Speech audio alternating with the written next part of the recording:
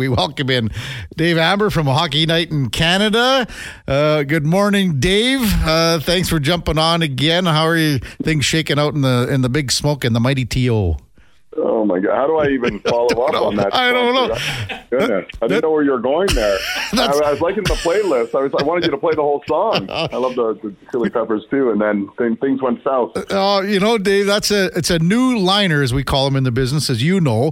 It's the first time that we had it for today, and I think it's going to catch on. So you're going to stick. Yeah, you're ready to rock and roll with it. And as I always say to you, Dave, whenever you come on, I go, "How was your workout this morning? What was the rep situation like?" Well, I'm an afternoon workout guy, but it'll be. I hope it'll be okay later today. We'll see. Just taking it slow. Attaboy, because we have Eddie Steele on as our co-host on Fridays from 7 to 9. I thought of you when I saw the picture that he posted yesterday. He had the Grey Cup. Almondo Seawall took the Grey Cup to his house yesterday, and Eddie posted a picture on his Twitter account with his big right gun holding the cup out, and it looked like that Eddie had gone about, I don't know, an hour on curls for just to get ready for that photo op. That's not me, man. I have a torn tendon in my wrist right now, so it's slowing me down a little bit, but I'm still trying to stay in shape as best possible. Well, you got to get ready for golf season then as well. That's got to be a hindrance, or what? I finally have an excuse of why I'm such a bad golfer. I can just blame it on the tendon because you've golfed with me before. It's not a pleasant thing. I can't putt to save my life, and my drive's an adventure off the tee. I don't know where the hell it's going. I'm a lefty, and I have this crazy banana slice. But my iron game's okay. That's the only thing that saves me. Yeah, being a lefty too, we would share clubs when we golfed together. I remember hitting each other's driver and stuff like that. And just how about this? I was talking to Ryan Rashog the other night, Dave, about when you guys are playing. He threw you absolutely under the bus, saying that you always want to get games going, but as soon as the game's going, whatever that game might be, all of a sudden the game goes south. That's what Rashog said. I can't back up. I can talk a big game, but I can't walk a good game to back it up. That's for sure. Rashog's taking some money from me. That's no doubt. Yeah, those are always good times when the guys get together and have a little round on the links for sure. Dave, boy, the Toronto Maple Leafs are humming right along, and Austin Matthews is as well. So I guess for you guys, when you're covering the Leafs out there and everything's going well in Leafland, and you see what Matthews is doing, you see what the Leafs are doing, makes for easy content for you. Well, yeah, I mean, we cover all the Canadian teams. Yes. I know things for Toronto, but I'm watching the Canucks. I watched that Flames overtime last night. My God, that was one of the best overtimes I've seen this season. Just back and forth. Boy, Markstrom was good. But yeah, I mean, to be honest with you, I think kind of like when the Oilers are struggling, you have more content when the team's doing poorly than when they're doing well. But yeah, it's an interesting thing. You know, there were a few people. I heard Paul Bissonnette, Nick Kyprios, Luke Gazdick. There was a number of analysts who said when Morgan Riley 2 Saturdays ago took the high stick on Ridley Gregg, they said this is going to be a good thing for the Leafs. This is going to kind of galvanize the team a little bit. And I'm not chalking all the success for the Leafs up on that, but it does seem like they were playing a bit more discipline, and they're certainly playing with a bit more bravado, defending one another and standing up for one another more than I'd seen previously this year. And that's not everything. I mean, they have a world-class, arguably the greatest goal scorer, of this generation. We'll consider OV the last generation in Austin Matthews, so that helps too. But Morgan Riley takes that penalty or takes that suspension, and the team kind of came together in a way we hadn't seen previously this year, and it's been a pretty interesting run, to say the least. I will say one thing too, Dave.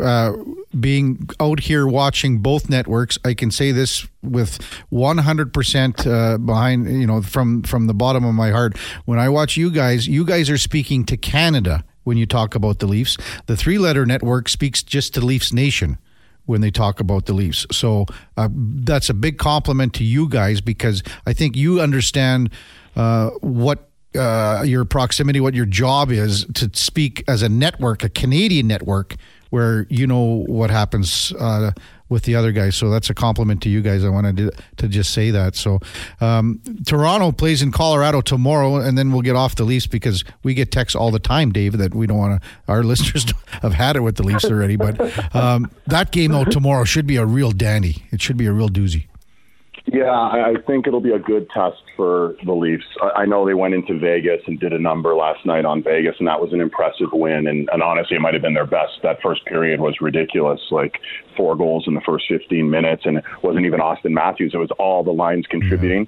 But that's no Stone, no Eichel. That's a different animal.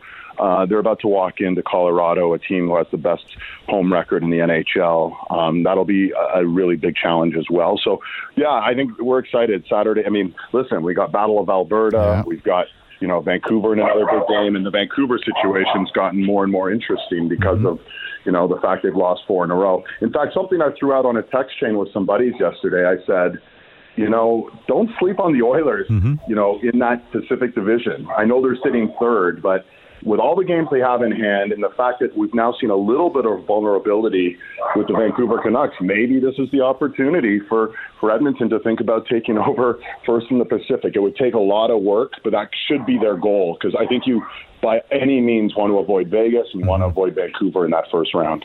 Hockey Night in Canada's David Amber with us on Sports 1440. You did touch on it about the Calgary-Boston overtime, and the Oilers-Boston overtime was pretty darn good the night before, so to see 2 great overtimes in Alberta back-to-back was neat to watch. And we've been on that similar situation and that similar talk here for a while, Dave, just talking about the fact that Vancouver, this is the first time that they'd have a little blip in the radar, and Vegas now with Stone out, little blip in the radar. The Oilers have an opportunity here. They got a lot of work to do, a lot of things to climb, but do you really think that they could make a push for the Pacific Division title? Yeah, 100%. Listen, Vancouver's in the driver's seat. When you have a 10-point cushion at the end of February, you would like to think you're going to hold that position, but they're finally feeling a little bit of adversity. They've had a couple of injuries, which is, that third line was arguably next to Winnipeg's third line. I like that third line in Vancouver with Dakota Joshua, Connor Garland, what they were doing. And, now Joshua's out, and that's kind of changed the feel of that third line. So, honestly, I think there's an opportunity here for the Oilers. At very least, you have to imagine that they're gunning hard for home ice advantage. If you're going to have to face conceivably Vegas in the first round, at least you want to be able to get 29 and 97 out when you can. You want to have that last matchup, that last change for 4 of the 7 games potentially. But I also do think very much that Edmonton is right there with the opportunity. I think you used the right word, Kevin. Like, it's an opportunity for them. If they can run the table on these games that they have in hand, they will be tied with the Vancouver Canucks. It's asking a lot, but it's not out of the realm of possibility from a team we saw win 16 in a row earlier this year. Dave, this is probably going to be the last time we talk to you before the trade deadline coming up here, and it's sneaking up really fast, and teams are still jockeying. Do you see Calgary as that team that once they decide what they're going to do with Tanev and what they're going to do with Hanifin, then I guess the other kind of chips fall moving forward? Yeah, 2 weeks today, Craig Conroy, the greatest resource he has is time. But the time is getting less and less. He's now down to 2 weeks. They are not going to have a Johnny Gaudreau situation take place again. They're not just going to lose Tanev and Hanifin for nothing. That being said, they're trying to figure out what the best offer is. And what helps them is, on any given night, teams like Seattle win and stay in the hunt. Other teams stay in the hunt and still are feeling the playoff possibilities there. They want to keep as big and as vast a marketplace available as possible. But if it doesn't look like Hanifin and Tanev are going to sign long-term, these guys are going to be gone. And I think you're very much correct. That might be, position A for a lot of Stanley Cup contenders is we want Tanev, we want Hanifin. And they're not going to move on the other possible blue liners out there until those guys are off the board. So Craig Conroy holds the first chips. In a perfect world, from our standpoint, knowing we have 7 or 8 hours of TV that day, I'd love Craig Conroy to hold this right up to the 8th. Please, I'm begging you, man. Give us something. Because when they go and they make these deals a week in advance and then the other dominoes fall, we're kind of sitting there and it's crickets for 8 hours, and that's never fun. But I'm one, you'd love to be a fly on the wall, and that they're fielding all the offers and they're sitting there. And according to our insiders who I trust, the Elliot Friedmans of the world, and the Eric Francis of the world, they're saying they want to get a first-round pick for Tanev. And until they feel it's a viable first-round pick and maybe the highest first-round pick they can get, they're not going to move him. And that might just be the starting point for Tanev. So I think it's about teams suddenly, the Leafs' complexion, 2 weeks ago when they hadn't gone on the 6-game winning streak as well. Maybe they're not going to be buyers. Maybe they are going to stand pat.